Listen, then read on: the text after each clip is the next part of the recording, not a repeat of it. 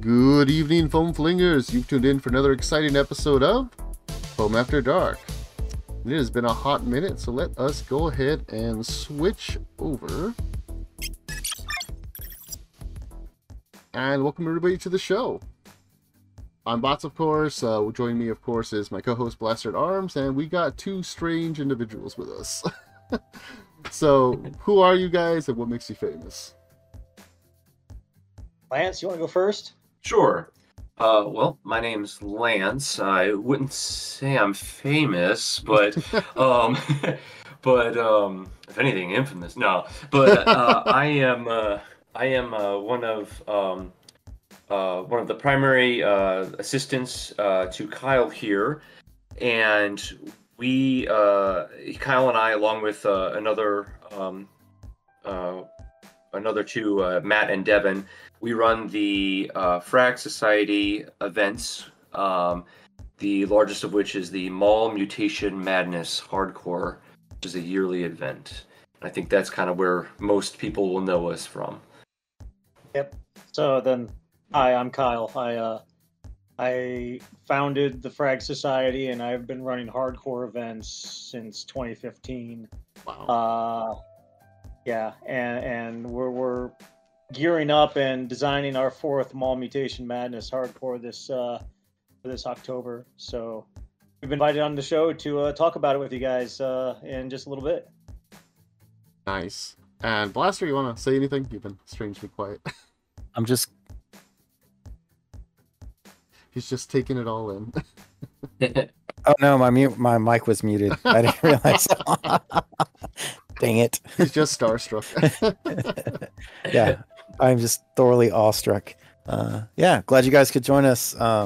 Mutation Madness Hardcore seems like an awesome game to play and to even run. Like just being able to even run a game like that and set something up for people to enjoy just seems like it's a lot of fun on its own. Mm-hmm. Yeah, you feel accomplished afterwards, definitely. Because a lot of work, but yeah, it's all worth it at the end. At least that's how I feel. I'm sure Kyle feels the same. Yeah. Well, I was gonna say it depends. Mm-hmm. Like if we're talking like immediately after we just get everything back in storage, like I don't want to talk to anyone for a week. Yeah.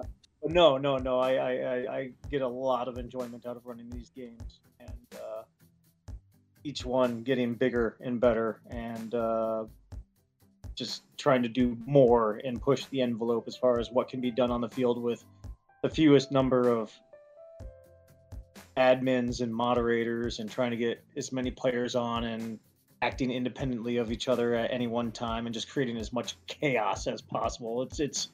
It's an art form for me, and I think I'm getting pretty okay at it. So I love it to death. Well, I'll say for transparency, I've never attended your events, but I have seen a lot of footage about them, a lot of photos, a lot of videos, and I'm impressed. So I was really happy to have you on the show. Well, thanks. I'm happy to be here. Yeah. It's certainly an event I would like to get to at some point in time. Yeah, it's definitely on the bucket list. Not this year, but hopefully next year. That would be awesome. We understand there's tons of events that we want to go to as well, but it's just travel's expensive. Mm-hmm. So.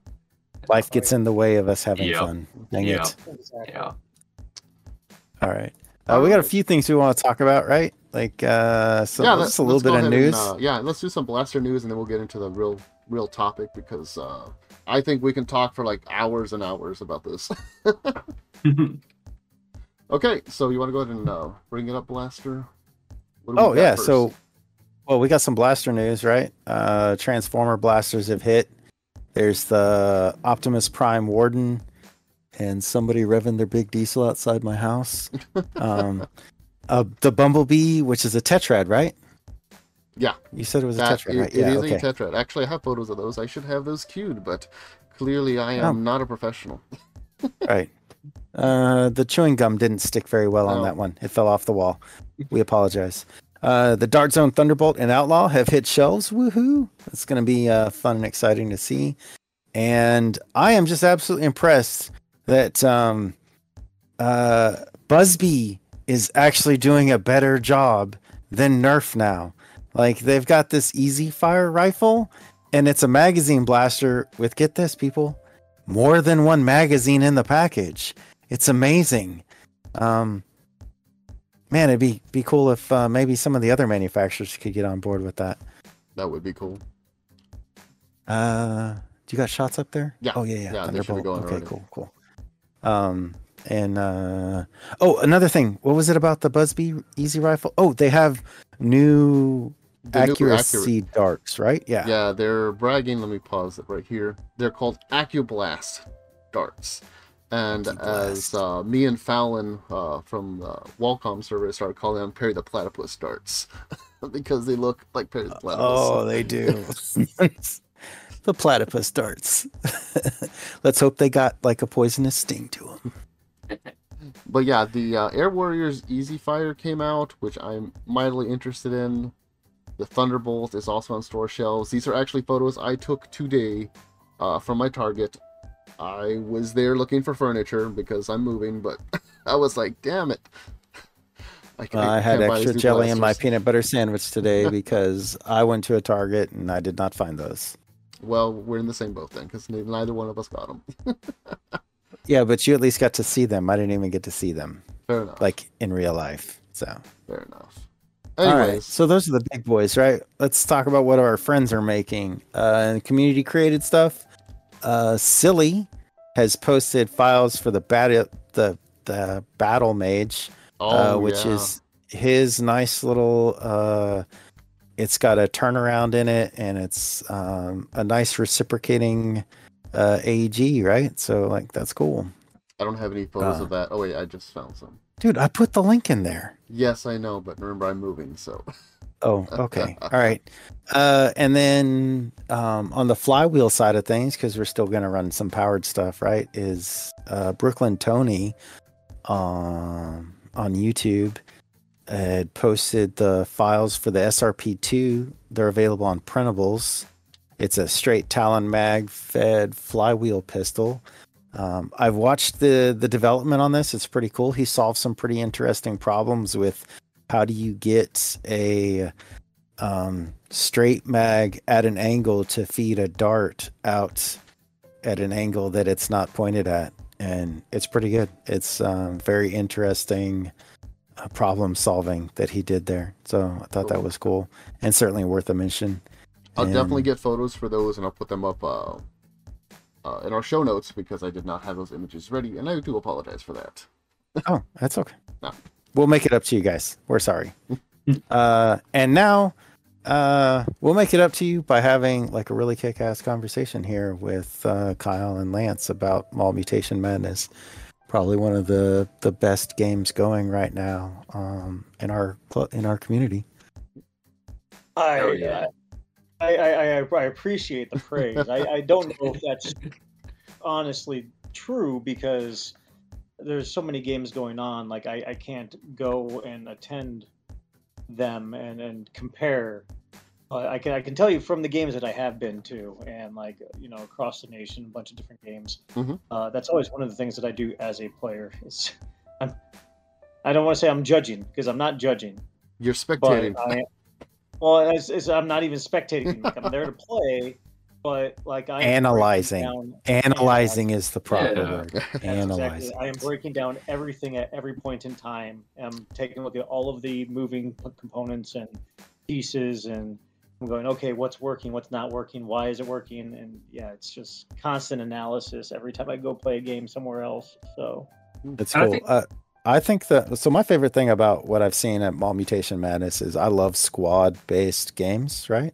And the centrality of the squad being kind of essential to the progress in that game is one of the things I really love. I love getting out there with a crew of guys and really making something happen. And you've not just done that, you've kind of turned it into a whole evening of getting together with some friends and playing a role-playing game in real life instead of with dice and paper, and but without it being so LARPy. And that's exactly it. I kind of wanted to step in there for a second when you said it's role playing, because there are roles on the team that you will act on, but there's no like other than like physical actions and roles like in the squad. There's no any role playing at this point is not like based on character or Yeah. Right. personality or it is entirely 100% live action and yeah. Yeah. Yeah, Well, it's really role trying to playing with double it's down on that. LARPing without LARPing, and that's what I really like about it. Because I've LARPed, and it's fun in its own way, but this just seems a lot like It seems I a don't lot know. more It's streamlined. got If a I'm being real appeal honest. to me. A lot Yeah. more Well, streamlined. and that kind of goes back to like just the general theory of game design that I always come back to, and this is one of the reasons why like I've helped out with LARPs. I've done some NPC stuff. I've tried to play a few of them. The mechanics are always so clunky. Mhm. You got people shouting out numbers for hit points. You got people calling out numbers for time delays and cooldowns, and for some things that works, but other than like counting down as a live timer because nobody's going to have a stopwatch on them at all points in time, like there really shouldn't be any reason why people are counting out loud. Yeah. Yeah. And nobody should be doing math in a combat situation or tag situation. So Okay. And I Well, think. go ahead, Lance. Go ahead. Oh, I was going to say, I think, Kyle, I think it's fair to say that we were kind of experiencing a few of those things in games that we were playing in the past, and that's kind of one of the genesises of you wanting to start hardcore. oh yeah, absolutely. In fact, hardcore was birthed, in 2015. Geez, feels like forever ago. But the first hardcore game literally was, I don't want to say a game of spite, but I had been playing HVZ for a few years up at my alma mater. And what was I had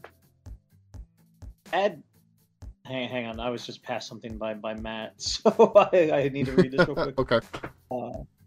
He was saying roleplay in terms of character is entirely on the players. So like Yeah. in the game, they can do as little or as much as they want, but the core game stays the same for everybody. Mhm. So, but no, like I was saying, like I had run the game for like 2 or 3 years. I was really big into the design aspect, and then like I was like, okay, I'm gonna let the current students Take it and over. player base kind of take over. So I went back to playing, and it was just interesting to watch the cyclic nature of everybody trying to leave their mark on the game and change things according to their personal preferences Mhm. instead of developing a game like for playability's sake.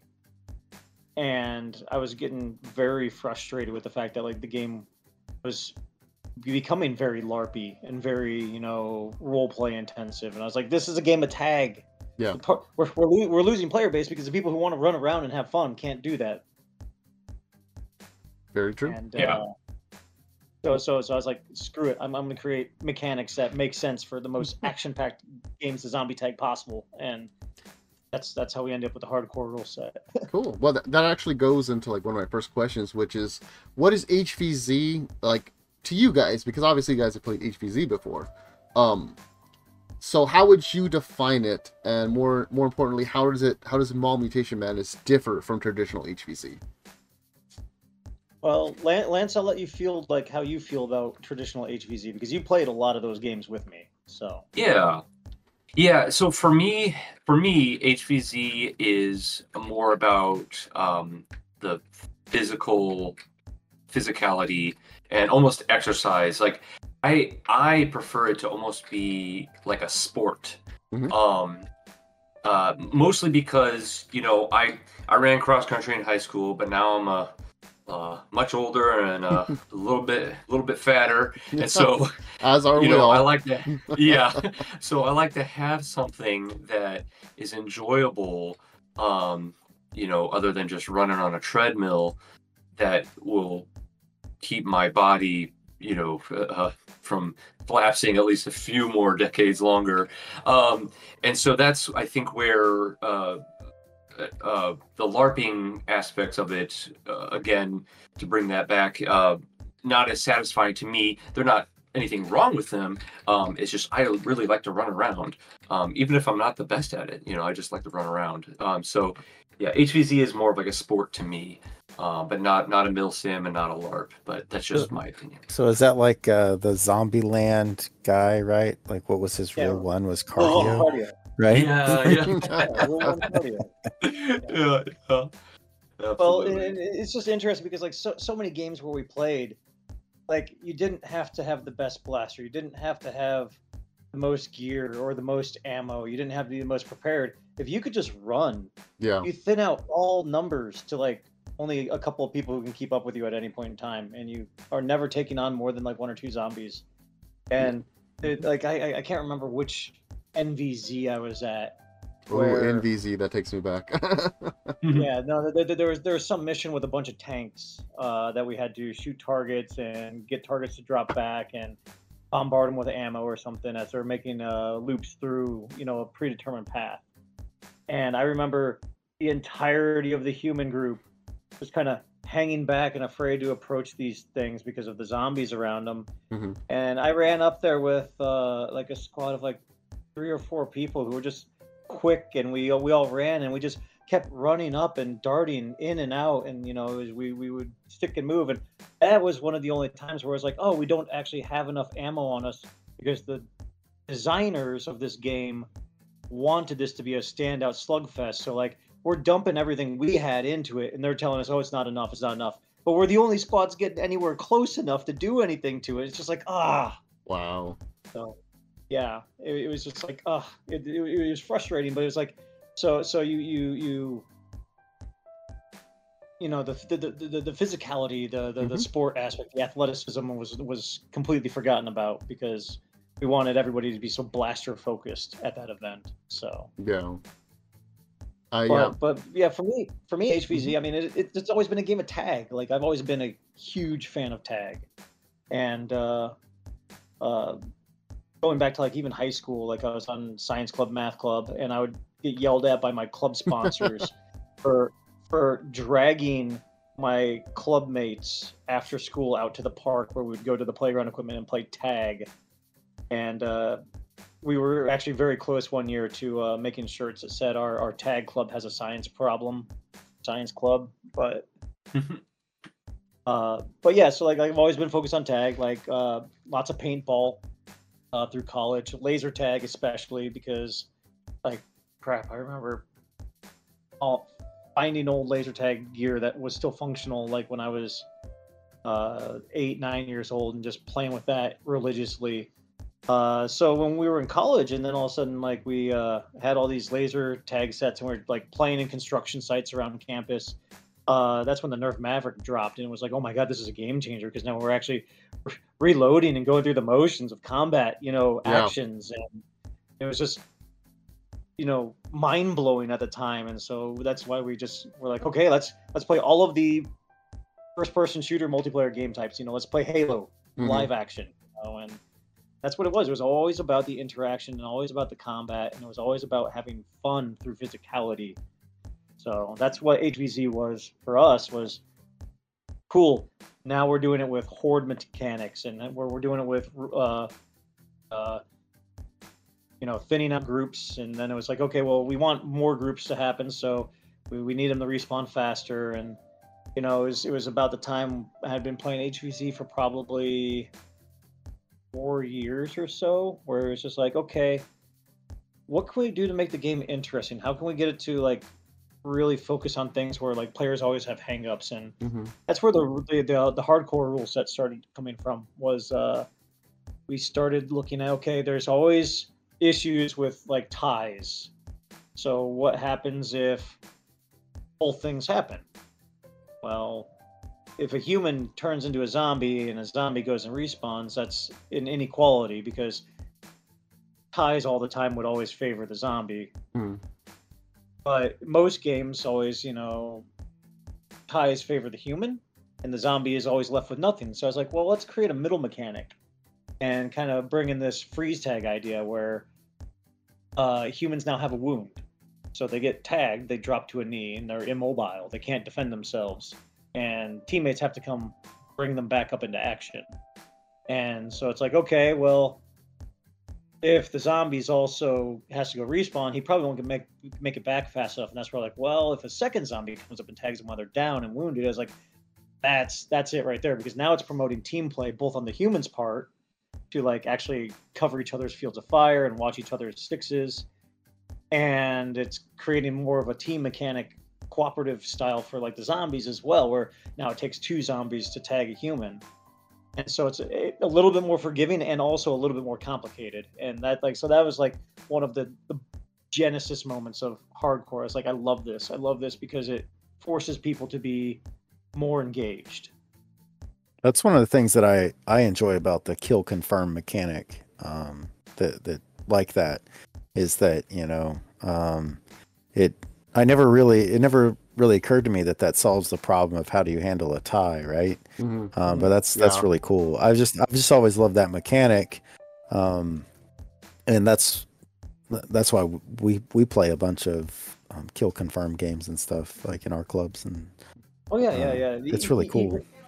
Even in our open play games, so like we oftentimes use it because it's a great way to control the flow of a game, where people who overextend, if they just go respawn, then they can overextend indefinitely, you know, just as long as they can keep respawning. But they overextend, and then they're either penalized by being removed from the field by a confirm, you know, from the opposite team, or they can't come back into play until they're, you know, confirmed by their team to come back and respawn. Like, you're essentially removing players from your team if you're playing too recklessly. So it creates a good handicap again to like actually promote team play and squad mechanics. So yeah, it's definitely really cool. You had said something a little bit earlier, which is when you first started with HVZ that you didn't need the best blaster, and that just reminded me when I went to my first NVZ, which was in 2016. I just ran a stock demolisher because it fired those rockets at the time, and those would take down the tanks for you. Yeah. And that's all I needed. That's all I needed. Like, I mean, yes, I needed extra ammo, but that's all I needed. And I think I survived until the last day, if I remember correctly. Yeah, no, the demolisher was a hot item. Yeah. At that time, and that's also, I misspoke. I said NVZ. I lumped the N-War stuff into the NVZ stuff because of... It's an easy mistake to make. There was a transitionary period. Yeah. But I was at NVZ, 2016 as well. And nice, yeah. Obviously, that was way before I had any sort of, like, YouTube channel or Twitch channel or anything. I was just regular player, so it's possible we could have met and didn't even, like, register. Yeah. And oh, go ahead, Lance. I was just going to say, I've always wanted to run a demolisher with just, like, a vest full of, like, spare missiles. I would love that. Yeah. But I never, at the time that I wanted to do that, I couldn't afford all the extra ammo packs. But that would be awesome. My only disappointment in doing that, because I actually created a rig where I've got like 8 demolisher rockets and stuff, and my only disappointment in that is that you can't hit anything with them. Oh yeah, I know. Yeah. It's like the Titan missile launchers are so fun because you can like kind of make them a little bit more accurate with the bigger missiles and the fins and the designs, but just the accessibility of the missile launchers in are general, awesome. If the missiles actually hit anything. So we actually play a mode at the Frag Society on our monthly open play stuff. We haven't played it for a few months, but it's essentially kill confirmed, but it's missile confirmed. Missiles will effectively kill players at range. So you stick a bunch of missile launchers on the field, and everybody's firing missiles at each other, and nothing's hitting, and everybody's getting super frustrated. So you have everybody trying to drop each other just so they can run up and point blank missiles, and nothing is more entertaining than watching someone at point blank 3 feet away just pop a missile and this thing still goes wide. Yeah. Everybody groans. Then you might go, like, I've gotten a bunch of these missiles from BNR mods on Etsy, and they actually are accurate. They track true. I got some of his Maximizer missiles and some of his Titan, he calls them RPG style. So they got like the big howler football on the pool noodle thing, and give them a look, and that might change some of your games. Okay. I think I saw someone post a video of that on maybe it was our Discord channel. I don't know, but It was, and it was me. Yeah. It was me. I only saw the Titan missile in the video. But if he's got like actual missile launcher, Nerf missile sizes, then yeah, I'll check him out. Yeah, I didn't have the Maximizer missiles at that point in time, but I've gotten them now. And he made a little Maximizer adapter for the Titans, so that's cool. Cool. But that's not Mall Mutation Madness Hardcore. Yeah, that's just I'm sorry. Yeah. No, it's totally fine. If anything, you're a guest on our show, so we should be hanging out anyways. But one thing I did want to ask is, just given how the hobby has evolved, I actually, at least from my perspective, I see the transition and paradigm shift from when the Nexus Pro kind of like became more available, and now all of a sudden we got a bunch of like pro-ish level blasters that started becoming more available. Like, did that change things for you guys? Yes and no. There are some things that obviously are not going to change the game too much, because since we're playing indoors, and even when we play our open play stuff monthly,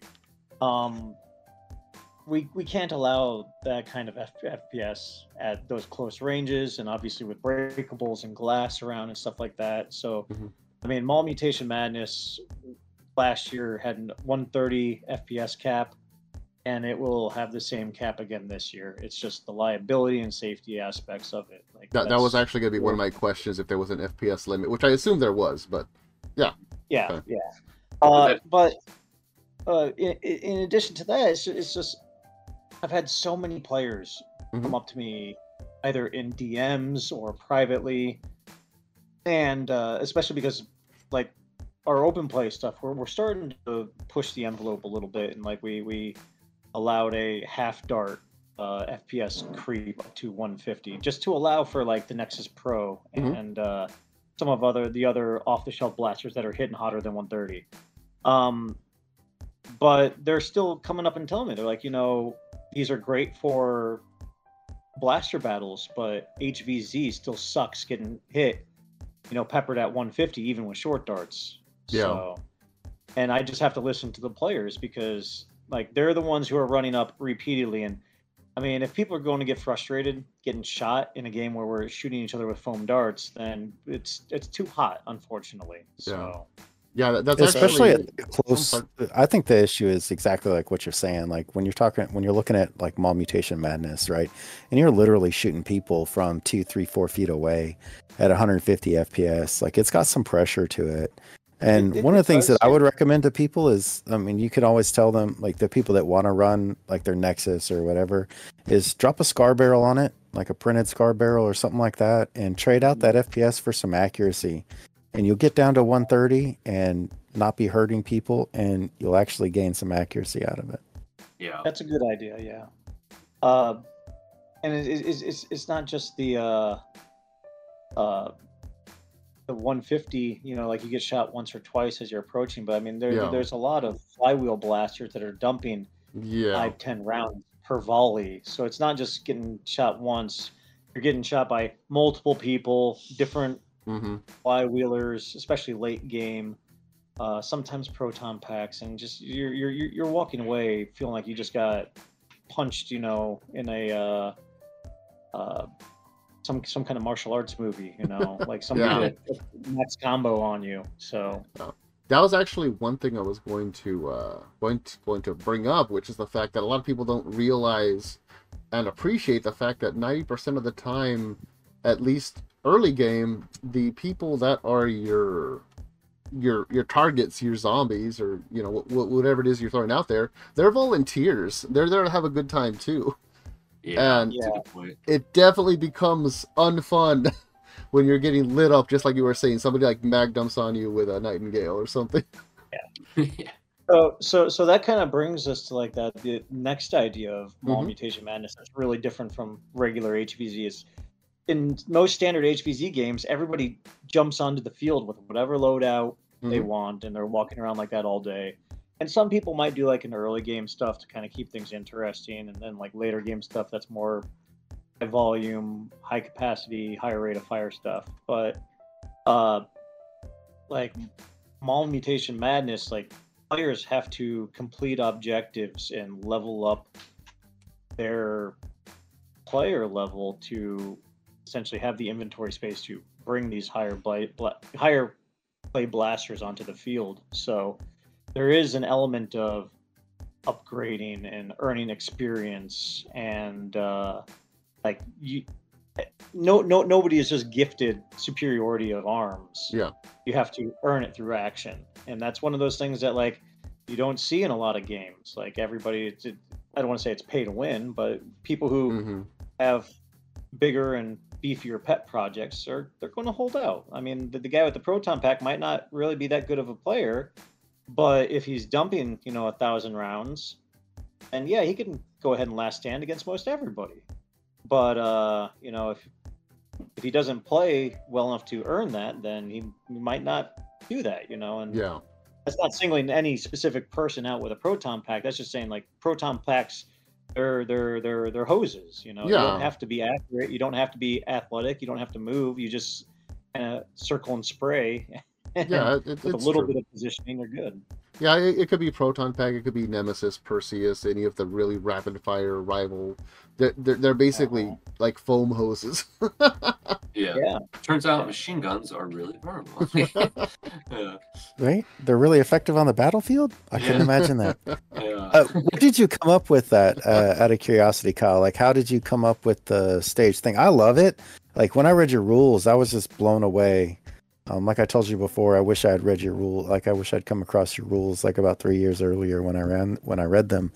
Would have saved me a whole bunch of headache, and I could have just ripped yours off instead of coming up with my own. But where'd that idea kind of come from to create that progression to where I like it because it's kind of like playing a video game. But what was your impetus for that? Well, it actually kind of had a dual stage development. In the very first hardcore, there was a zombie mutation element to it, where like the zombie upgrades were progressive based on tags. So like that's always been there since the very beginning. Oh, cool, hence cool. the name Mutation. What was that? No, I said that's cool. I figured that's what it was, but I was going to ask that later on down the line. But anyways, keep going.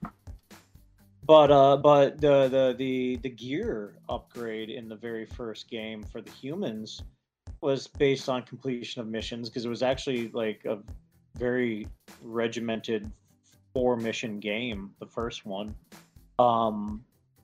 And about the same time, I was looking at designing a essentially, I don't want to say a Nerf ball game, but a sports ball game themed around like Nerf combat, and that's when Frag Ball was born. And for me, I was looking really heavily on balancing gear on the field. How long can a sword be? How long, or how much area of coverage could a shield be? Like how does this increase or decrease effectiveness? Why are certain mechanics like tank armors like kind of broken or silly? Why does ammo differentiation suck? Stuff like this. And I mean, a lot of that all kind of came down to is like, the number of rounds that you're able to fire has significance. The rate of fire that you're able to fire them has significance. The ability to reload, that they all have significance. And I started trying to fix kind of like this rating system to things, like where every 6 inches on a sword, makes it more effective, or every extra 25 rounds in a blaster or something like that.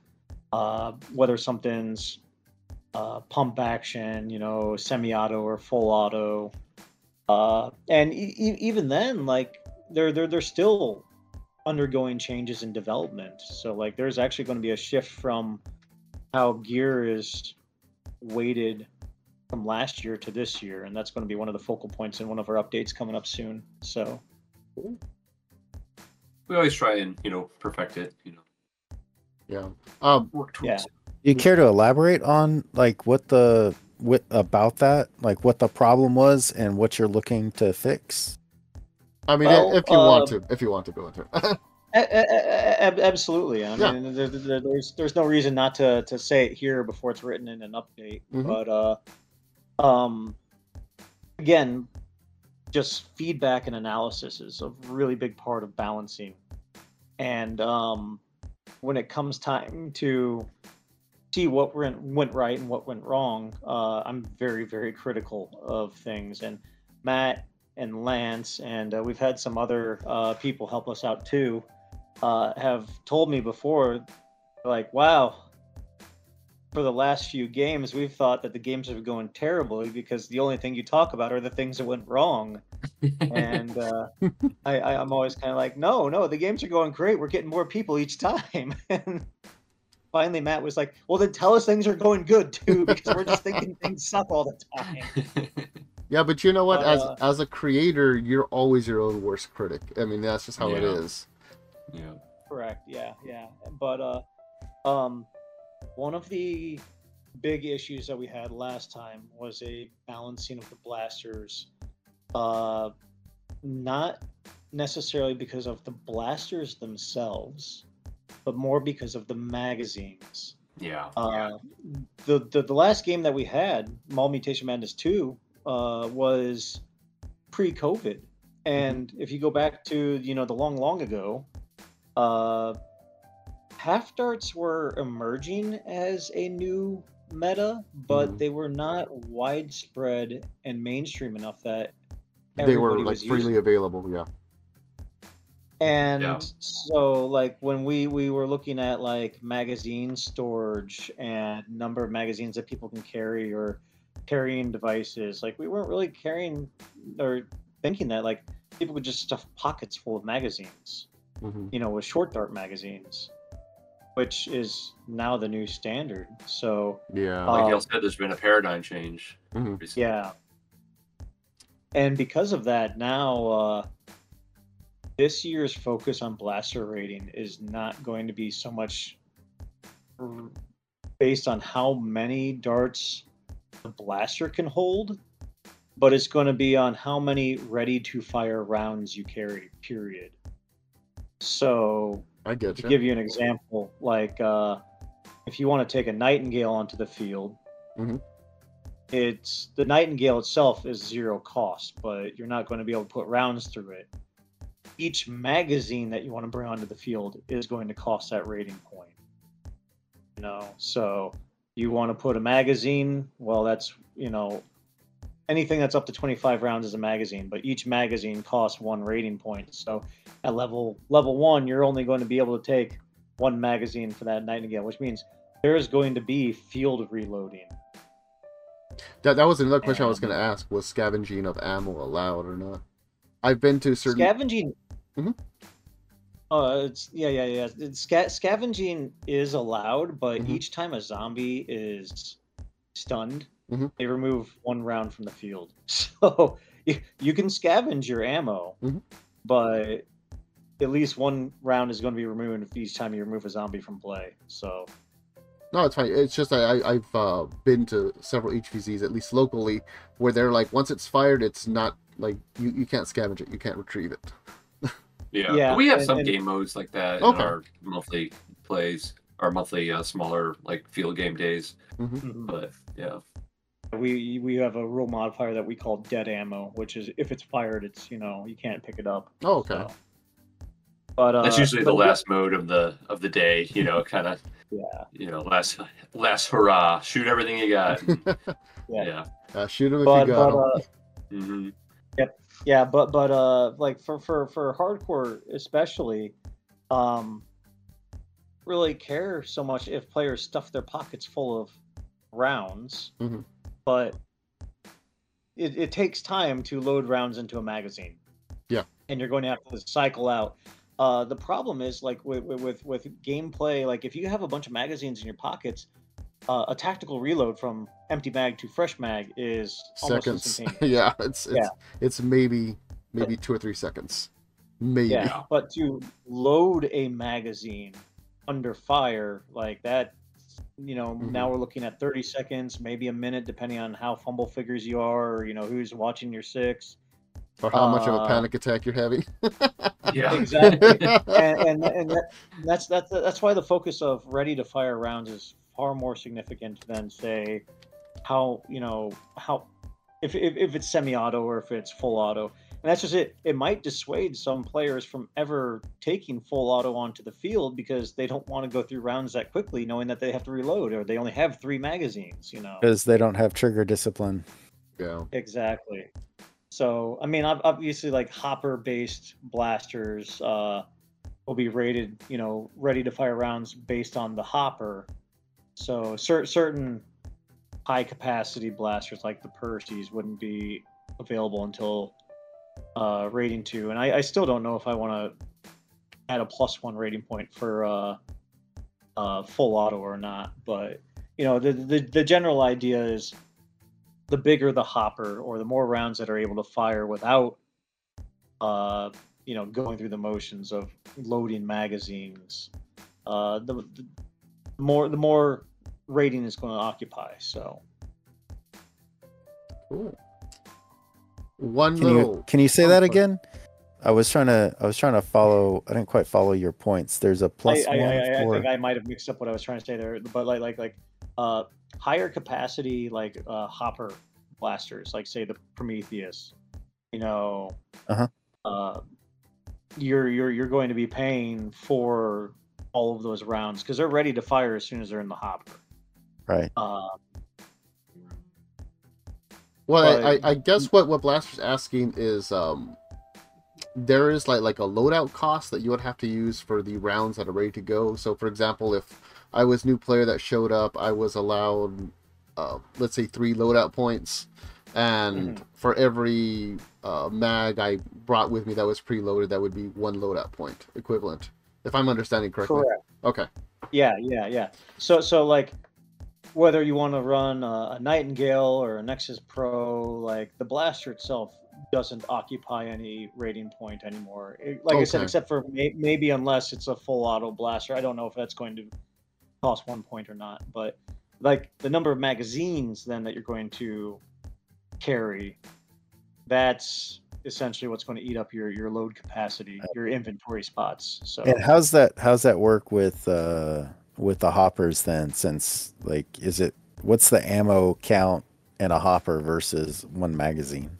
Well, and then that's where I'm going back to, like, yeah. Magazines will count as 1 rating point up to 25 rounds, because I know there's a couple magazines that like do 22-ish, and I know there's a couple drum magazines that are now on the market that will do like close to 50, right? So anything 25 rounds over is going to start costing 2 rating points up to 50, and then so like anything up to like 75 rounds is going to be 3 rating points. Anything up to 100 rounds, 4 rating points. So that's when we get to the idea of hoppers are just going to be like, that blaster is going to have to occupy, like, say, in the event of a Percy's, 2 rating points at least for the capacity, and possibly a 3rd rating point for full auto. I got you. So if somebody had like 2, so since it's 25 points, right, they could run 2 12-round mags? Yes. Oh, wait, you're saying, or is it just the 1 single mag? It's the 1 single mag, and that's the thing. Like, it's just whatever size a magazine is, 1 magazine is 1 point. So you're going to want to try to run bigger mags. Yeah, you get the most use out of that capacity. Okay. This is all in beta still, so don't get mad if it changes. yeah. If it changes. No, I'm just trying to get my head around it. That's yeah. Well, and I think that's another goal, is that the rule set, it is a bit dense, so we're trying to get it to where it's a bit more intuitive, especially the loadout, because it has been a struggle for some players, communicating that the way this works is so they can just get out and play and understand, and not have to wonder, like, can I even take this onto the field, that kind of thing. Yeah, but basically players just want to know, where's the target and do I pew him? Yep, Yep. exactly. One big change this year that we're doing as far as like inventory is concerned is I am gifting everybody one sidearm for Ooh. free. So a 0 level sidearm would be anything that is slide or hammer prime and is less than 10 rounds. And it has to be integral magazine or cylinder. So no magazines, or I should say no removable detachable magazines. So it pretty much like you can take a Chronos or like a Hammer Shot or like the new Outlaw if you Mhm. got it toned down, less than 130. Well, the original MK2 falls in that category then, because it's internal magazine. Yes, yeah, the original Mark II, not the 2.1, but the original 2, yeah. Right. But yeah, and the reason why is because like that was again one of those big complaints I was getting. It was, I want to play medic, but the fact that I have to throw socks because I have medic eating up my class capacity, or my inventory sucks, or the fact that again, I'm engineer and I'm left without a sidearm, even a sidearm. It's like I get it. We want to play with our blasters at this event, and I'm going to work with you guys for that. Sidearms will be free for everybody, which means that if somebody wants to like go full gunner class, like then they can have their blaster and that secondary, and that secondary is not going to cost them extra, inventory or anything. So, Getcha. Nice. Cool. Yeah. All right. A couple more questions here. Okay, so first things first, I just gotta comment that I'm very impressed with you were able to do something that I first thought of after I saw, I think, the original Dawn of the Dead, which is essentially a zombie outbreak, so to speak, in a mall. And there's several malls in my area that are pretty much closed down, etc. And I would always think, hey, that'd be cool to do like an HVZ thing there. But somehow you crazy mad lads were able to be able to use the interior of the mall. And how did you even go about like concocting that, approaching that? I mean, if it's a touchy subject, it's Oh no, we'll check it. Okay. No, it's not touchy at all. Yeah, no, it just it went through multiple stages. See, my primary source of income, my work, my real job is I'm a courier for a delivery company, and about the time I started, there's a really big mall nearby. Not here in St. Peter's where I live and where Mid Rivers is at, but in Chesterfield, like a neighboring metro suburb.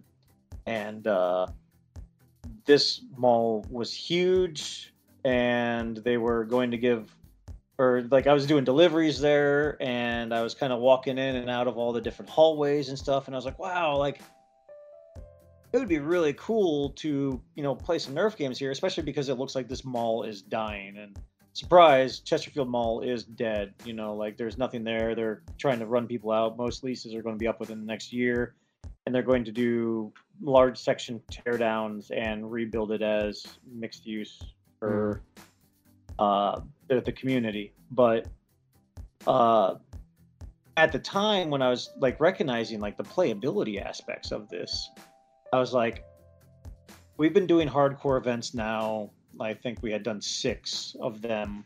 Yeah, that's right. And we were using gym courts.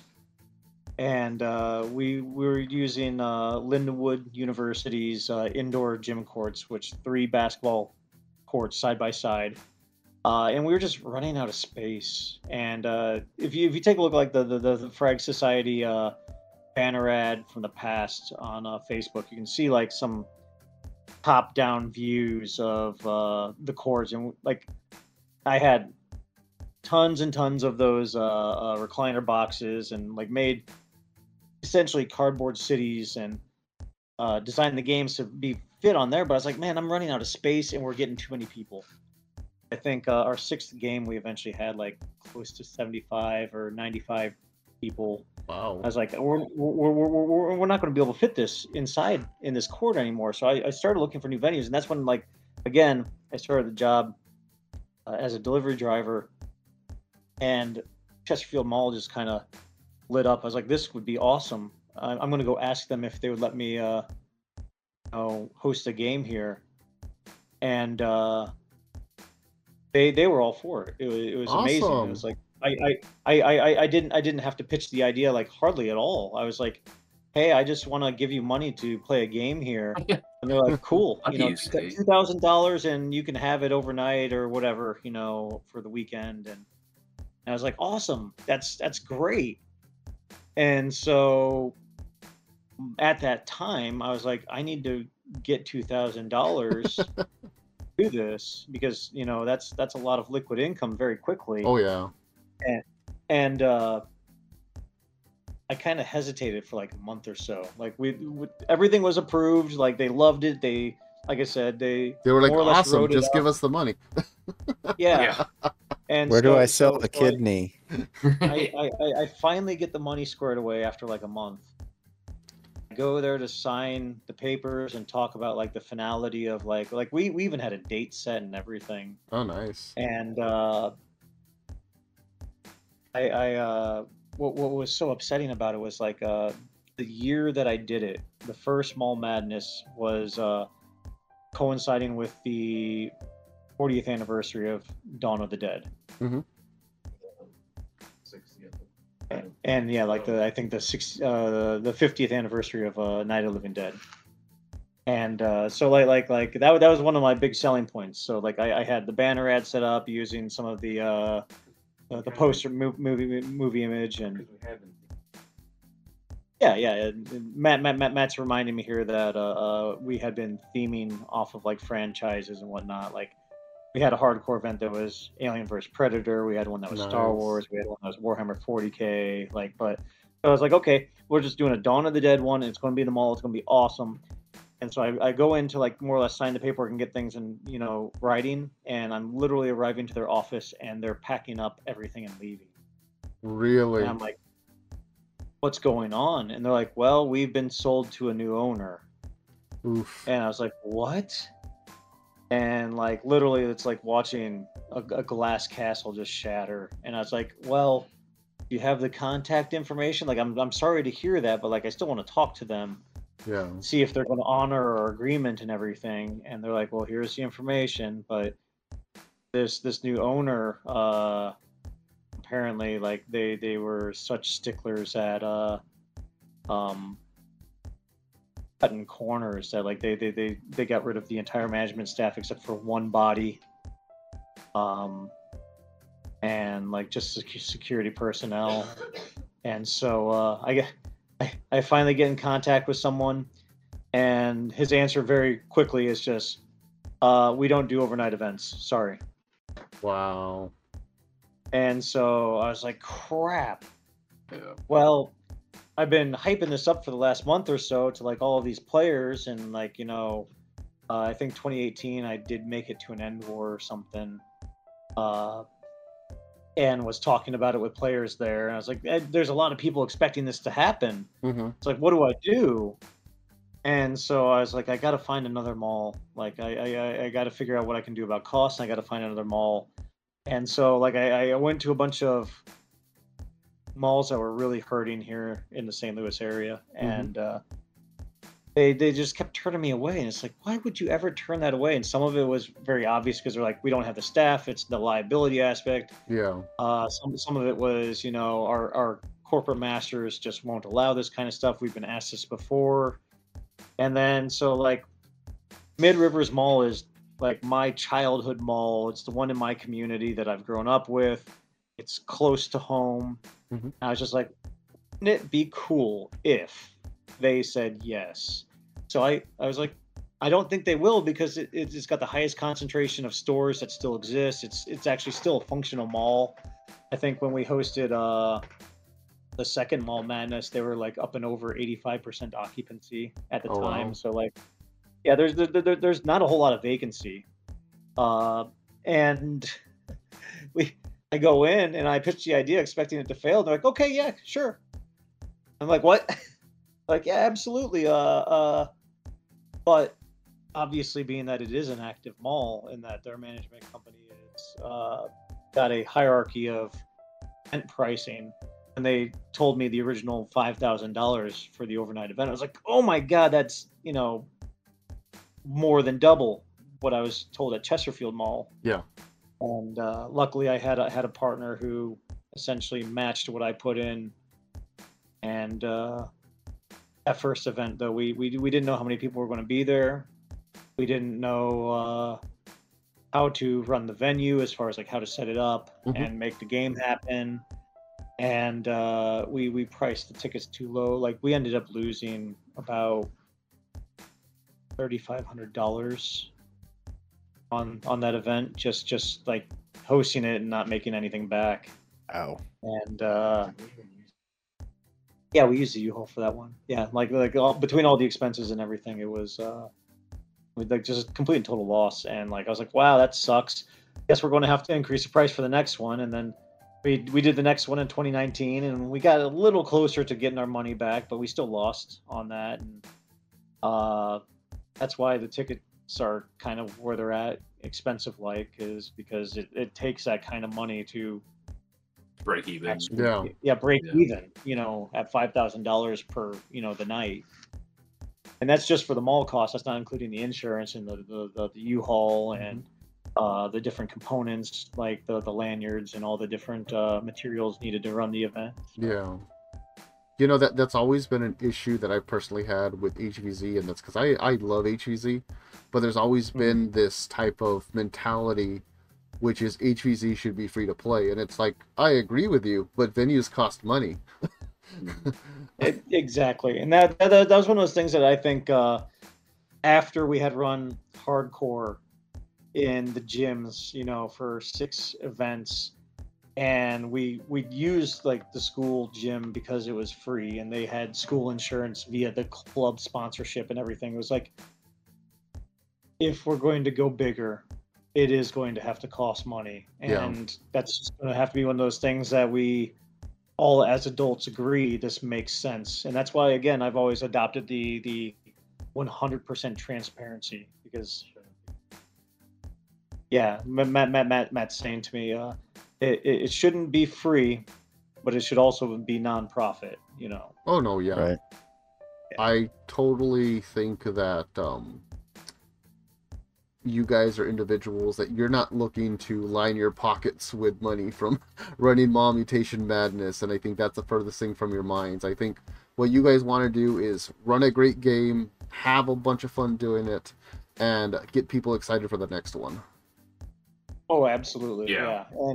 And that again goes back to like when the game is over and I'm immediately reflecting on everything that went wrong. It's like I got to fix what's wrong for the next one so people enjoy this one even more, Well, I kind of look at things as like my standard of what entertainment value is what's the cost of going to the movie theater, right? And so if you take whatever the cost of going to the movie theater is 2 hours, right, of entertainment, is whatever you're spending your money on going to be the cost per hour equivalent. So if you're willing to spend, $15 or whatever for a movie ticket, to go see a movie with your family, which actually, like for me, it winds up being like $50 to $75, right? And then when you turn around and say, okay, well, what other kind of fun can you have, with people that you care about for that $50 to $75? And when I look at things like this, it's like, well, yeah, like these are memories that, like, you're building memories and things with friends that are far more valuable than what you got out of watching a movie. Yeah. So, exactly. Yeah. What was it? There was Community. a South Park episode a long time ago where it's like anything worth doing costs $8.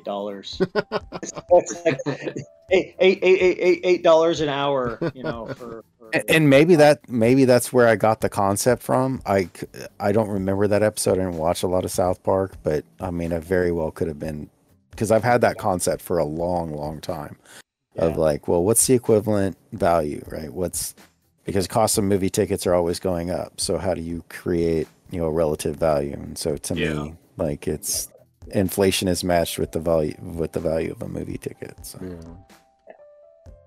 Yeah. But Yeah. oh, go ahead. Oh, no, I was just gonna say, yeah. Going back to what I was saying earlier with the fees for HVZ, I know that's always been a hot ticket issue, and I've argued back against people. I'm like, I don't know who the original creator of HVZ was, and I know it was covered during Creative Commons, but I can guarantee you when they initially thought of whatever their first draft of the rules was, they never envisioned it to go off campus. It was just entirely meant to be self-contained at that one little university.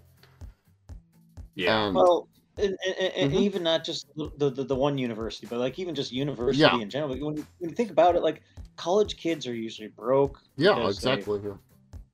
They're either focused entirely on their studies or they're using a part-time job to pay their way. Mhm. And they don't have money to be spending on these hobbies. And that was one of those big fundamental things, is like to be as accessible to everyone as possible, there had to be no cost. And I was 100% on board with it, all through college and every time. And even like some of the big venue events like NVZ or NWars, like I still love the fact that those are big free games. And I mean, at Lindenwood, we even did an invitational or two where it was like, again, free to play for everybody who wants to. But as soon as you have to pay for a venue, like those costs need to be addressed with the community. So Yeah. And to counterpoint it is that, like, I mean, you just told us that it cost you and your partner $3,500. So you personally were out $1,200 to play the game. So anybody that complains about the $50 or whatever, I mean, you've always got that counterpoint. Well, it cost me $1,300 to play the game one time. So, well, and that wasn't also including the $900 hole in the wall from that first game too. Oof. Ow. Yeah, there was a player that he just ran up to a wall and he was using the wall to stop his momentum, and he stopped his momentum, but the wall did not stop his hand. So he just palmed right through a pillar up to the wrist. Is he okay? Oh, he was fine. Okay. But the It was wall just like wasn't. drywall. Yeah. Yeah. Well, I get the drywall. Like $900 sounds like a drywall repair, not a hospital visit. But I just wanted to make sure Right. that he was Yeah. okay as well, right? Yeah. No. He was really weirded out by it because we all expected these pillars to like be big concrete pillars, and it was just a bunch of drywall fascia over an I-beam in the center, and we're like, well, shit. Okay. But yeah, so he was like, I'll help you pay it. And I was like, okay, let's figure out what the cost is. And I mean, drywall repair should not be $900, but I guess the Gotta company look that nice for the. I was gonna say the company Yeah. that was contracted to do it, They apparently got a pulled paint all the bells and match and they got a, yeah. Mm-hmm. Yeah. Wow. So when the tab finally came up and I was like, okay, here's what the total was. He balked at it. And it's like, and I was like, it's okay, I got it. But just next time. And then that's why we made sure to include the rule, controlled momentum, no sliding into things or running into things. So Yeah, I was but actually. even then that. Go ahead. I was gonna say, even then, that doesn't stop, people from bumping into each other or things, and Well, yeah, it's like a we've had. full contact sport. I'll say with air quotes sport activity. Yeah. Things are gonna happen. Physics is a cruel mistress. Yes. Yeah. Yeah. You got to get that cardio in, right? Yeah, that's right. Oh, yeah. And I think, we were a little, at least I was a little worried the mall was going to be kind of really PO'd at us and not let us back. Yeah.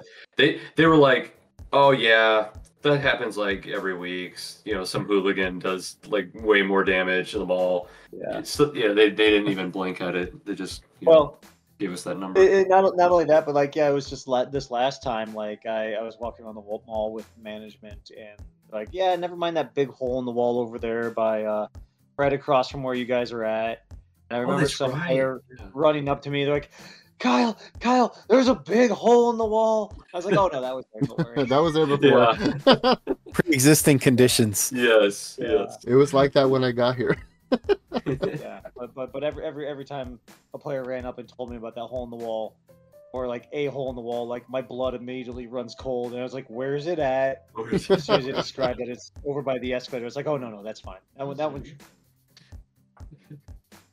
Oh my goodness, that's crazy. Yeah, Matt's bringing up that we've been very lucky with our injuries and damages because we've had a few things happen where like somebody's got smacked in the face with a foam sword and was probably a little concussed or bruised. Some illegal socks being whipped at players that caused some damage. Knocked a kiosk turnstile over, causing some scattering of products, but nothing breaking. Yeah, no broken bones or anything. Really. Yeah, no player breaks or anything. And I think back any sprains or strains? Not that I can think of. A couple sprains, a couple strains. Like there was there was one player who missed pretty much the entirety of the event after she made her knee go the wrong way for. Oh, that's right. I remember that. Yeah, but that's the thing that her knee just did. Yeah, and that's like this event has exacerbated it. So. Yeah. No, yeah, it's just like I was saying earlier, it's a full contact activity. It's the same as people who go to the park and play tackle football or even touch football for that matter. I mean, shit happens. Yes, it does. Yeah. Well, that actually leads me to my next question, which is what safety concerns or issues did you have in place prior versus what did you have to adapt for after running subsequent events? Well, this is where it always gets difficult for me as an event designer because that's why I'm asking. That's why I'm asking. Because I very much am like old school in the mentality, like just let the players play. Yeah. And there's always going to be a contingent of players who are like, well, they're playing too hard or too fast, or we need to look out for each other's safety. And then on the flip side, I'm standing at the other end. I was like, well, then why aren't you watching where you're going? Why are you backing up blindly? Why are you tripping over things and not having situational awareness? And that's difficult for me, especially with like years of martial arts experience, because it's just like there's a certain level of vigilance and like hypersensitivity that you have to your environment and what's going on around you when you're in these modes and these games and these activities that frankly just like normal people don't often have. Yeah. So I have to always temper my personal experiences and my philosophies with also what is safe and what needs to be incorporated for the safety of others. Honestly, if anything, the moving into the indoors has made it in some aspects easier. Because that first game, we had some heat strokes. Oh my goodness! Or at least heat exhaustion. Heat exhaustion. People were like going in their cars with the AC. It's like, it was brutal. Like a half an hour. Yeah. Jeez. But Matt actually brings up the point that despite whatever we try to anticipate, there's always going to be something that players end up doing that we never anticipated. So like. There are rules that are just created specifically because players have done something. Because of one player. Yeah. Like there are new rules on how engineers interact with boxes this year because of how players interacted with boxes last year. Oh, I read about that and I saw the videos. That was yeah, like there were players who were just knocking towers over. And like even after I told them to stop that, then they would just leave them flat on the ground, and then they became tripping hazards and slipping hazards, and then we had a player actually trip backwards over his heel caught a box while backing up, and it was one of those things like even if he had known the box was there, the act of trying to walk backwards up and over a flat box could have still caught his heel and Yeah. It wasn't the tumbled back smartest of into the- ideas. Yeah, so I mean, like, so that means this year, again, only one box at a time. Asterisks, absolutely no knocking things over, and then when done placing them, the boxes still have to remain vertical wherever you place them. You can't lay them flat. So you can't deconstruct the box; you can only move it. Yeah. yeah, you can Right. choose its placement and where you stack it, but it must stay upright. So It's like that age-old adage of, what is it? No plant survives contact with the enemy or whatever. Yeah, no plant No survives matter first how- contact. Yeah, no matter how airtight we make our rules, someone will always find a little way around them. But that's good because it keeps us on our toes. Keeps Yeah. the Yeah, game and- evolving. It's what I was explaining to people all the time is that every system that involves humans will be gamed. That's right. Yeah. Absolutely, That's yeah. right. We're really good at that.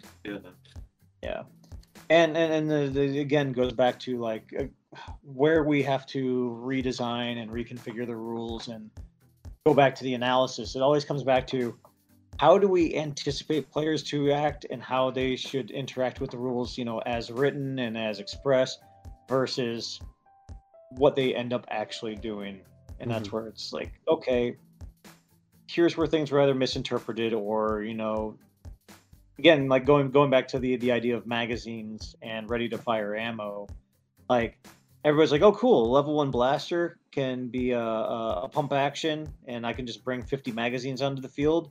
And it's like, well yeah, but you're going to stuff your pockets full of magazines and you're going to be immobile, and that's going to be terrible because for a game of tag.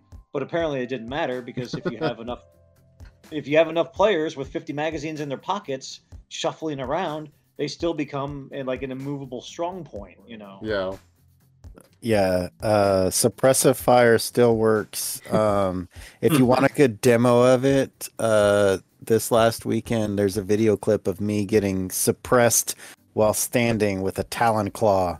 Dude just unloaded half a mag on me, it was gosh. unreal. Yeah, it was great. It was hilarious. It hurt. That one hurt. I'll admit, but it was still funny. Matt just brought up a point too. Like we had a rule in one of our open play game types. We play a version of Imposter or Among Us, and we have some variants add to it where to keep players in play instead of like after being eliminated, they leave the field and they're just gone. We have them like sometimes sit down and be obstacles where if they tag other players while they're sitting there, it drops other players as well. And then there will be like a movable pod person variant where like then if they crawl like toe to knee, so that way they're still planting a knee in between each step, we expect that kind of motion to make most people go slow. But we had this one player through just like sheer force of will and tenacity end up like going toe to knee as fast as some people were running. Yeah. It was just impressive. like watching him chase after players, following the rules to the letter. I and, hope like, he had knee terrorizing. pads. No. Oh I my guess God. The ground was just soft enough that he could like roll the step, toe to knee, and like chase people down. Rip. But- That's an insanely athletic ability. What the heck? yeah, Yeah. no, he is an athletic player, but still, it's one of those like really good. we have to now re-examine the rules because he absolutely just proved that given certain circumstances, players will still They've find ways adapted. around it. They've adapted. Yeah, he adapted. So. But damn if it wasn't awesome and just hilarious when he Yeah, did that. yeah. Oh my god. Oh. And Well, how do you that- balance that? Because sometimes when I run games and I'll get feedback from players, they're like, "Hey, this was a problem or whatever because it didn't work out right." And I was like, "Well, that's actually not a problem because the reason why it didn't work out right was because of qualifying circumstance or something like that, right?" And what it looks like to me is that like you've got a good rule and you just have this one dude that's like super athletic, and so like rules don't apply to him in the situation. So how do you go about judging whether like it's just you have a dude that the rules don't apply to, so we need to adjust the rules, or not? Or Well, whether he's just a wild card. Well, that's just it. Like by design, Mhm. if you're creating a system that is still exceptional to exceptional players, you've not so much created a blanket rule that is universal as creating a hierarchy. And I think that's where game design is important to take a look at what the actual result is. And I mean, we altered the rule. We went from like going toe to knee with kind of a step crawl in a kneeling position to requiring players to touch every knee and elbow to the ground. So now they're essentially like millipede army crawling across. Human Yeah. centipede. Yeah. And even that, some players who are absolutely tenacious can kind of be lying around the field like some of our teenagers, just with no respect to their joints. Just They're young But- enough for it. They'll pay for that in about 8 years. That's right. but they at least slow down enough that it's not forcing active players to respond quite like that other game. And I think that's where it's like, okay, we need to actually be that draconian with the rules and the wording. And I think again, that's like where we come back to like the mall madness thing, where it's like, okay, we were allowing players to put however many magazines into their pockets as they could. We were not expecting players to wear baggy cargo stuff and just waddle around and be mobile fire points. But they did. So it's not necessarily the how you carry the magazines as is an issue. It's more the number of magazines is the issue, period. So that's why the rules have to change. So I see. Yep. That's, I don't know, crazy stories, man.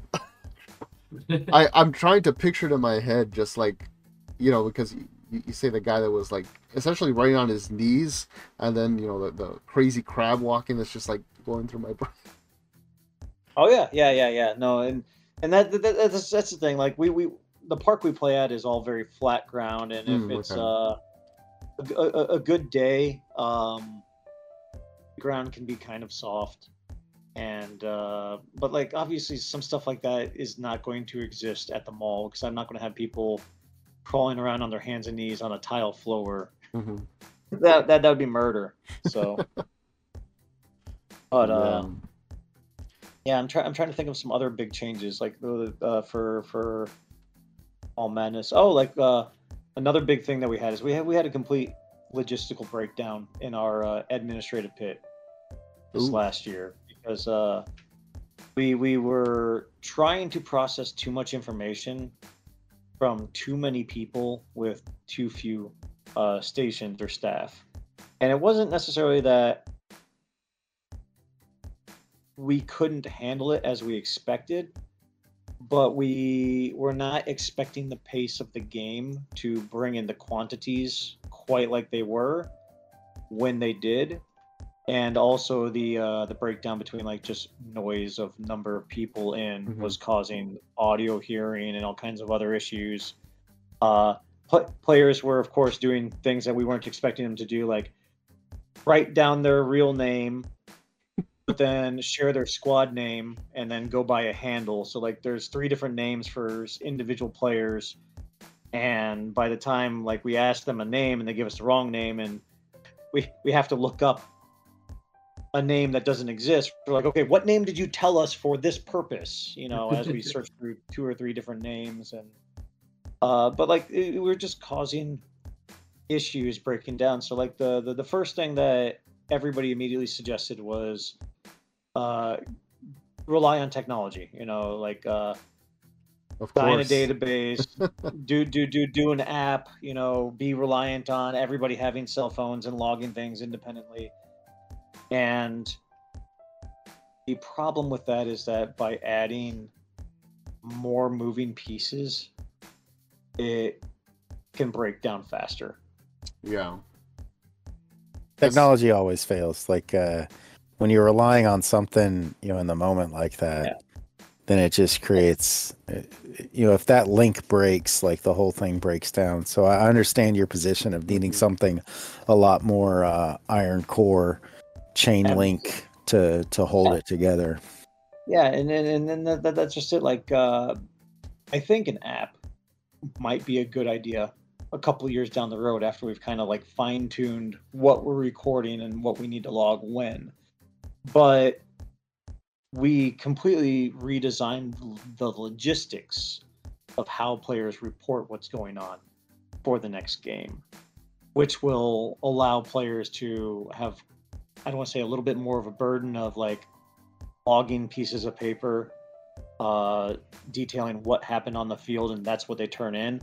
But the fact that we'll have the staff confirming that like they're either turning in the objectives or the bits that they're doing, or confirming that this player was tagged by this one, marking things off on an ID and then like sending them off to go, switch sides or up their mutations or switch out their gear.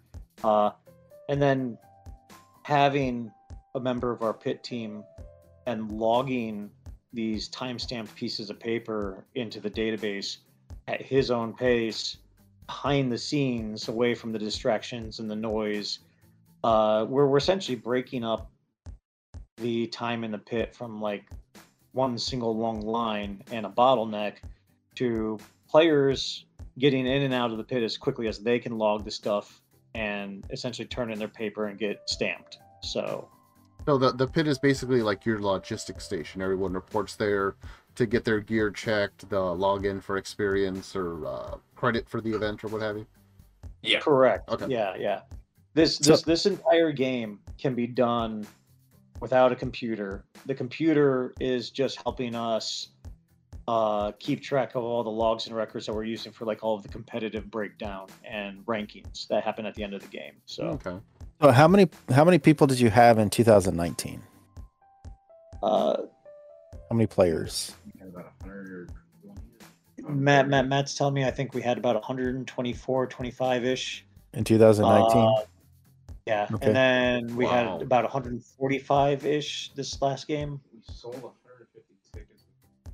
So, and you didn't run games in 2020 or 2021? Correct. We had a two-year hiatus. Yeah. Okay, and then what was the number for 2022? About 145 players. I think Matt says 150 tickets sold, but Wow. only about Okay. 145 checked in. So Oh, that's cool. I mean, that's good numbers. So, with Yeah. that kind of people, with that kind of crowd, and you're talking about like how things were slower, with that creating a bottleneck, have you accounted for in your story how that's going to push the story faster by eliminating that bottleneck this next time? well, that's one of those things. Because now you're where getting the players back out on the field even Yes, faster. much faster. Yeah. So I'm Um, curious how you think that's going to affect your story and how you account for it. Well, when I take a look at the amount of game that I created for last game and the amount actually completed by players, there was only one team that actually completed the primary objective, and none of the secondaries were touched. Oh, wow. How long is the game again? Like what time does it start and what time does it end? Our goal is to have players playing essentially from like 10:30 till 4 a.m. Wow. with Okay. our briefing trying to be short and get players on the field. Again, like we've had breakdowns of late starts because of field setup and things like that. Like, so again, that's something we're revamping with how we're trying to manage our volunteer base and how to modularize setup to get things set up quicker for the game. That way we can get playing faster. Trying to like get more players engaged with FAQs and asking their questions ahead of time, so that way there's less question and answer before the briefing. Going to have the objectives on better display, so that way players know exactly what they're trying to do on the field instead of looking and wandering around on the field to try to find them. I like one of I think my failings last year designing the open world experience was I was expecting players to kind of like wander around, find objective points, scan it, read it, and then go try to find and do it, you know. But most players were so focused on leveling up before they attempted anything. Like, there were only like maybe 5 teams that were really trying to complete the primary objective. Like I said, 2 of which even got close to the end, 1 of which had actually completed it. I was just last. Yeah, and we had a slight shift from the way the game operated last year from past years, so that was also a challenge. And with the growing player base, challenges abound, but yeah, we're definitely looking forward to overcoming them. Yeah, but I think the game was designed to be completed within the 4 to 6 hours mark last year, but there was so much of a player focus on not starting the missions and trying to complete them until they felt comfortable in their gear setups that there was I want to say like almost a 2 or 3 hour handicap at the beginning, which nobody really did anything except try to farm XP from zombies. Yeah, that's what I was gonna say. It just sounded like they were grinding for an hour or 2. Yeah, and so again, we're taking that into consideration, and we're designing the game differently, where now instead of just leveling up individual player levels to have inventory capacity increase, this year, for every objective a squad completes, the entire squad gets +1 level. So That's awesome. total player capacity, or I'm sorry, your total inventory capacity as a player is your individual player level and your squad level combined. So it is more economic for squads to go and actually try to play the game to level than it is to sit there and farm your XP from zombies. Nice. Which you'll still be able to farm XP from zombies as you know are standing there defending your team as you're trying to complete things, but again, taking a look at incentive, and we have to literally make it more economical. We have to give them that reward to play the game. Otherwise, they're not going to play the game. Yeah. But posting all the objectives, pardon, all the win objectives, not necessarily where they're at on the field, but making sure everything is 100% clear and target identified. So that way, there will be a like absolute human win condition, but it's going to require several squads to complete not just a primary, but a large assortment of the secondary objectives and unlock the final mission. So, Cool. But yeah. No, like I said, complete redesign of the administrative process, complete redesign of the objectives, and interact with the game, better understanding of the competitive ranking side based on, what we saw actual player performance last year and how we were rating them against each other. So yeah, figuring out how to incentivize action can always be a bit of a chore. I think you've done a really good job of making that work from the stuff that I've seen that's happened in the past. I think it's really cool, the adaptation. Yeah, absolutely. I will say, I'm sorry. Go ahead, Kyle. Oh no. Go ahead. I was gonna say, I had always known about like Mutation Madness, but it wasn't until I saw the Vice video that Chalo starred in, when I was like, that's what it is. That's what everyone's been posting about and like showing me videos of and whatever. And because of that, I was able to show that to my local clubs and whatever. Now they're hyped to try something like that. But very similar story to what you said. We go to talk to them all, and it's $4,000, and they're kind of like, I don't know if I want to dump that much money. Yeah. And that's the thing is like, I know some guys in Utah did a mall game, and I really wanted to go out and support them because I know they came and supported our game, but it was a bad time of year for me to make a trip especially being a courier. Like I have to plan my vacations out a year ahead of time. So That makes uh, sense. Yeah. yeah, just to make sure there's coverage and there's no vacant spots and all of our routes are covered. That's just unfortunately how my job is. And it's not just me. Like I know other companies also do similar things as well. But unfortunately, it creates a situation where like when events kind of pop up with a couple months notice, it's like I don't have the days available to do that, or I don't have the right week's bid for that, and so. But what they told me is that the game, despite having a really good turnout, uh, I don't think was a financial loss because they had the numbers right out of the bat. You know, they had a pretty big community out west that all wanted to come in and play in the mall. Well, that you see, Um, that's awesome because I feel like you guys have kind of laid the groundwork for that. yeah, yeah, and that's just it. Like they asked me like, hey, can we use some of your rules for some of the zombie modes? I was like, absolutely. Like Yeah. I'm not claiming ownership to the hardcore rule set or the mutation rule set. Just make sure you don't claim it as yours or Don't you say know. that you're the one that wrote them. Yeah. Yeah, yeah. Mhm.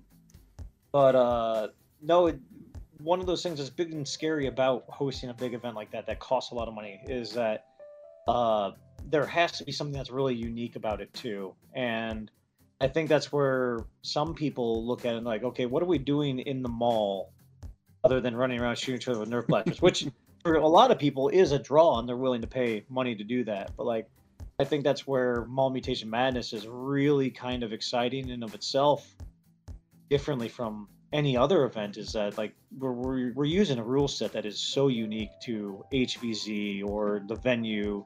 Like there's a lot going on that makes this event kind of what I think is like the premier gameplay event.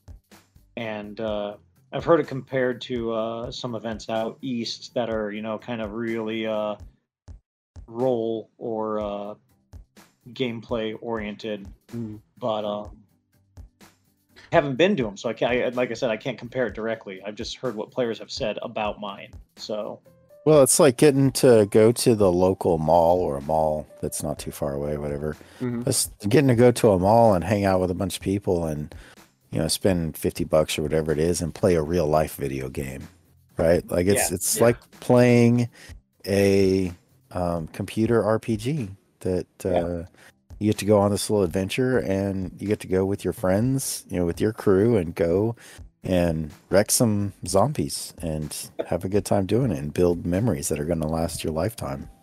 Absolutely. I just saw somebody on Facebook today because we just dropped our first update of our weekly updates leading up to the game. Meet some friends from other schools in state. Immediately, asking their friends like, "Hey, who wants to go play this?" Is just like a live action Call of Duty Zombies. So Well, that's I exactly mean, it. It's like playing a video game. yeah, and I'll play devil's advocate to some people that might be younger that maybe don't know exactly what they're looking for. That might be appealing to them. Yep. Yeah. There Big- are people just with fun. Yeah, flossing is allowed. We don't mind. Nice. I was gonna comment. I have some of your guys' photos from your most recent event playing while we've been chit chatting, whatever. I've noticed that there are some younger foam flingers there that are participating, and I think that's great. Yes. That not just is it the quote unquote big kids that want to get out there and run around, but that you're also welcoming to a younger crowd too. Yes. We love that. Yeah, we're like, we're so thankful to have those kids out there because, I mean, yeah, without new players, then that's it. Yeah. It's the hobby's done.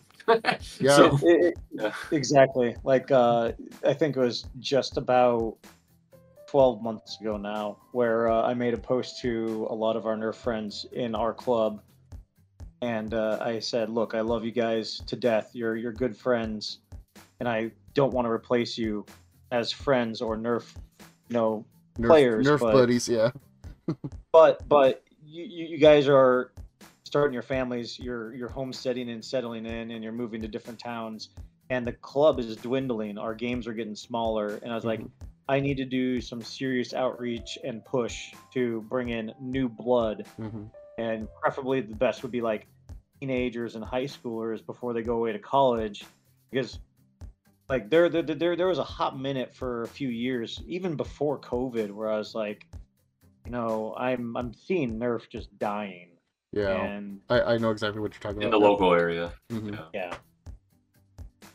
And it's not that Nerf will die. I don't think Nerf sports will die, but like the HVZ craze, like it was in the mid-teens, like it just, I mean, it was starting to dwindle off, taper off. Yeah. Yep. Zombies are out of the zeitgeist, and Basically. exactly. Yeah. So, and that's another reason why like I really like the mutation rule set, because bringing in all of the toys for the zombies to play with. I mean, there's no other game where you can upgrade through a tech tree as a zombie and play with whatever kind of toy suits your fancy and play style. We got the defensive shields, and like immobile bubble shields, if you will, like range extenders, bursting, exploding, like round casters, and claws to go toe to toe in combat. And we got it's actually funny as you're listing these things off, the pictures are actually showing up. Right as you're saying, really? right as you're saying the shields, the claws, it's like transitioning almost like word for word. I'm like, wow, talk Like about you're on narrating cue. the video. Basically, yeah. But we also have this very big and very important idea that there are no moderator or admin specials on the field, because I don't want players to interact with an object. Yeah. I want players to play the game, and I think that's what makes like our kind of like one of our crowning zombie contraptions so scary, is the flesh beast cart. Yes, I saw around. photos of that. That looked both hilarious and frightening at the same time. Yeah. And Yeah, you know that- what? When it comes to games like this, what makes it really odd is if you show just still photos to somebody, they don't understand it. But as somebody who's played HVZ, you're like, oh, I know exactly what they're going for. Yeah. Yeah, and it's just a rolling monstrosity, but like the way players interact with it, and the kind of terror it has. Like I remember the first time it debuted at our second game, like just watching everybody balk and panic, and watching entire firing lines just like shuffle step back. It was Disperse. just like, yeah, it was like it does exactly what I thought it would do mechanically, which is it's a line breaker, and it's just beautiful. So Now you know how all those and doughboys felt in World War One the first time a tank rolled across the exactly, no man's right. land. Yeah. But what's so great about it is that it's like 100% player driven, So it's just like anybody who's on the zombie side who wants to sit in that can absolutely take a turn and do that. So They're like, I've been running around That's all awesome. night. It's my turn to sit down. Yeah. well, you think that until you drag that thing around with your legs, sitting, like kind of butt scoot style, and then like so many players that come up to me after they've taken their turn in the flesh beast are like, I didn't think that would be the most exhausting thing I did all night, but it was. Hilarious. Yeah. Nice. Well, it's already after 10 o'clock, guys. Oh wow. Yeah. We want to wrap this. I have one last question I would like to Yeah. field, though. Go ahead, Is Bless. that with the ink that you've gotten from Chalo and the Vice newsreel, right? Like that. What would you anticipate your numbers being this year? And do you have a ticket cap? Well, the first part of that, I have no idea what our player turnout's going to be. Yeah, that's a good question. I have been kind of going off of this like plus 10 players every game for a while, and I think that's a I track. conservative number this time, Yeah, sir. yeah. I was Yeah. gonna say for all the games leading up to this, like plus 10 to 20 each game was exactly where it was. But that was before national news attention, and even now, like as we're approaching the 12 weeks before the game, like we just have new players starting to flood our server all the time, and I can guarantee as these updates continue happening, uh, it's just going to continue getting more and more attention. We do have a player cap, unfortunately, and it's just there is not enough space in the mall, nor are there enough of us to run the event to have more than a safe 200 players. I think So that's a very fair number. It's a very fair cap. Yeah, it is a 200 player event. That's a big number of people to manage, man. I commend you for taking on that many. Mm-hmm. That's impressive.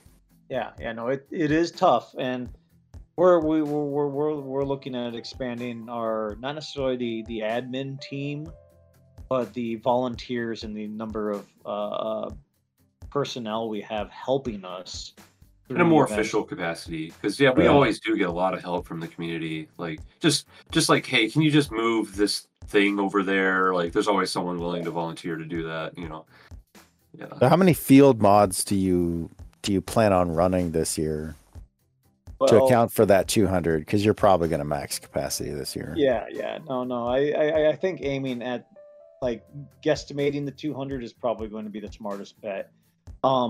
Last year we had only one ref on the field. It was me. Oof.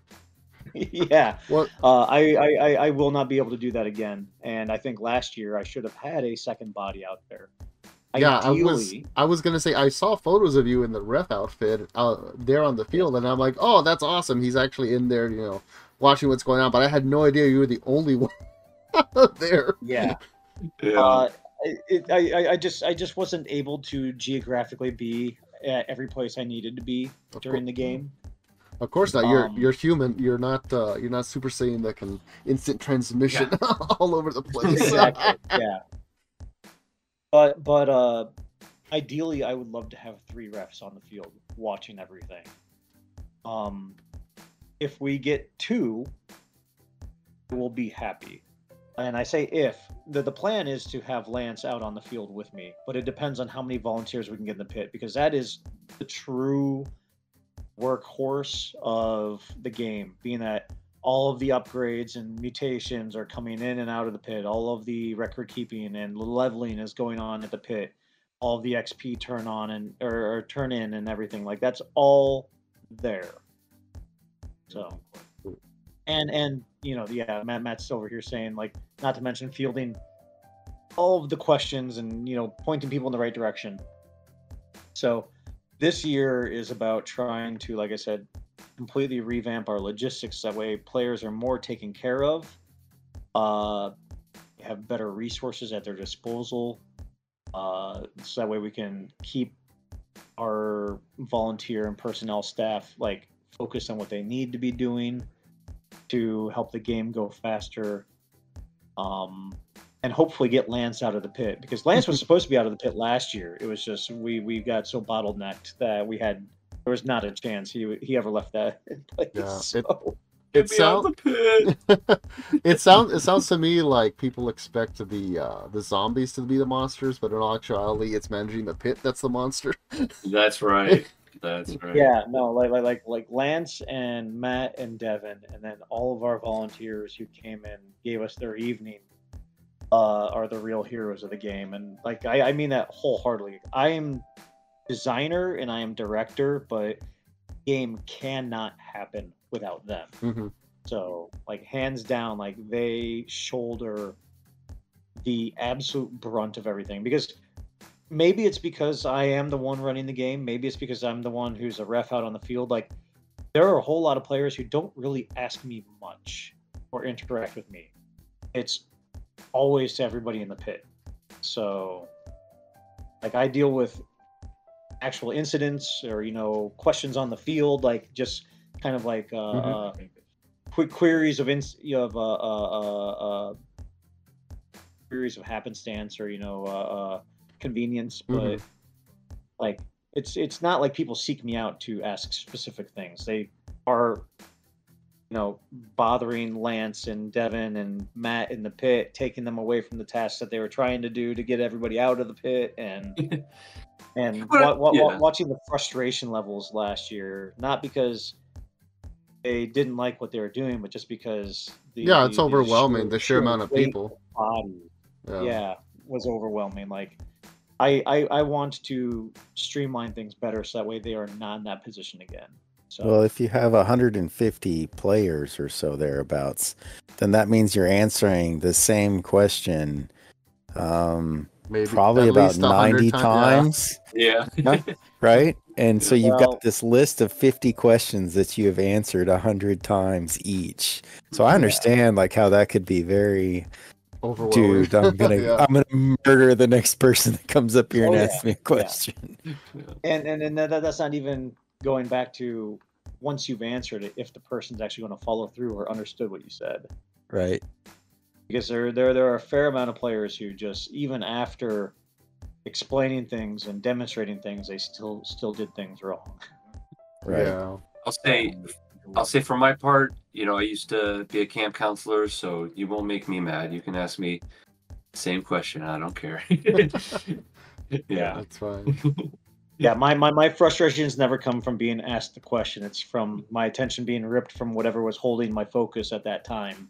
Yeah. So It's just part of the challenge. It's a challenge, and yeah, it's and the like balance is hard. we want players to play, and if they have to wait on me because I'm answering someone's question, then they're not playing, and it's not good. So, yeah. That's true. That's awesome. I think it's awesome that you guys are so focused on the players and the community. It's cool to see that It's refreshing, that honestly. there's so many people. There's a lot of clubs coming around that have people at their helm that are actually more focused on the people and the players that they serve than themselves and making themselves look good. It's really cool to see that, and it's really, really awesome to get a chance to talk to you tonight, guys. I really thank you for coming we on. really appreciate your time and taking the time to talk to us. I think you guys have an event coming up in October. Do you guys want to plug that? Yeah, this was all talking about Mall Mutation Madness, and that game will be going on October 14th in St. Peters, Missouri, at Mid Rivers Mall. So, Awesome. When do is, tickets go on sale? When do tickets go on sale? tickets go on sale August 6th. Everybody, you're gonna buy a ticket on August 6th because if you don't, by August 7th, this is gonna be more sold out than what's that one girl's name? The big fanced singer. I can't remember her name now. Has all the ex-boyfriends. Anyways, one of her Taylor concerts. Taylor Taylor Swift. Swift. That's the one. Yeah. Thank you. Swift. Thank you, guys. Yeah. A Taylor Yeah. Swift concert. Yeah, this is going to be sold out faster than a Taylor Swift concert. Thank you guys for Yeah. saving me. Yeah. All But right. yeah, Well, all the same, guys. We really appreciate you guys coming on. We wish you the best. We hope the next event is a success, and we definitely want to have you guys back on in the future. Just kind of do like a little recap or breakdown if you guys are up to it. Yeah, after the game. absolutely, yeah. Do you, Yes, we Thanks love for having us. after action reports. We Yeah. need after action reports. Well, that sounds like a blast. Like, absolutely. We Yeah. will be back anytime. Thank Do you you- guys for having us. Yeah. Yeah. Do you guys have any social medias or YouTubes or anything you guys want us to plug? If not, then I think that's a wrap. I actually think that's one of the reasons why we focus on the players in the community is because we don't keep YouTubes and there is no That's perfectly self-promotion. fine. That's perfectly Boomers. fine. Yeah, the only thing I can plug is obviously our club is the Frag Frag Society. Society. Yeah.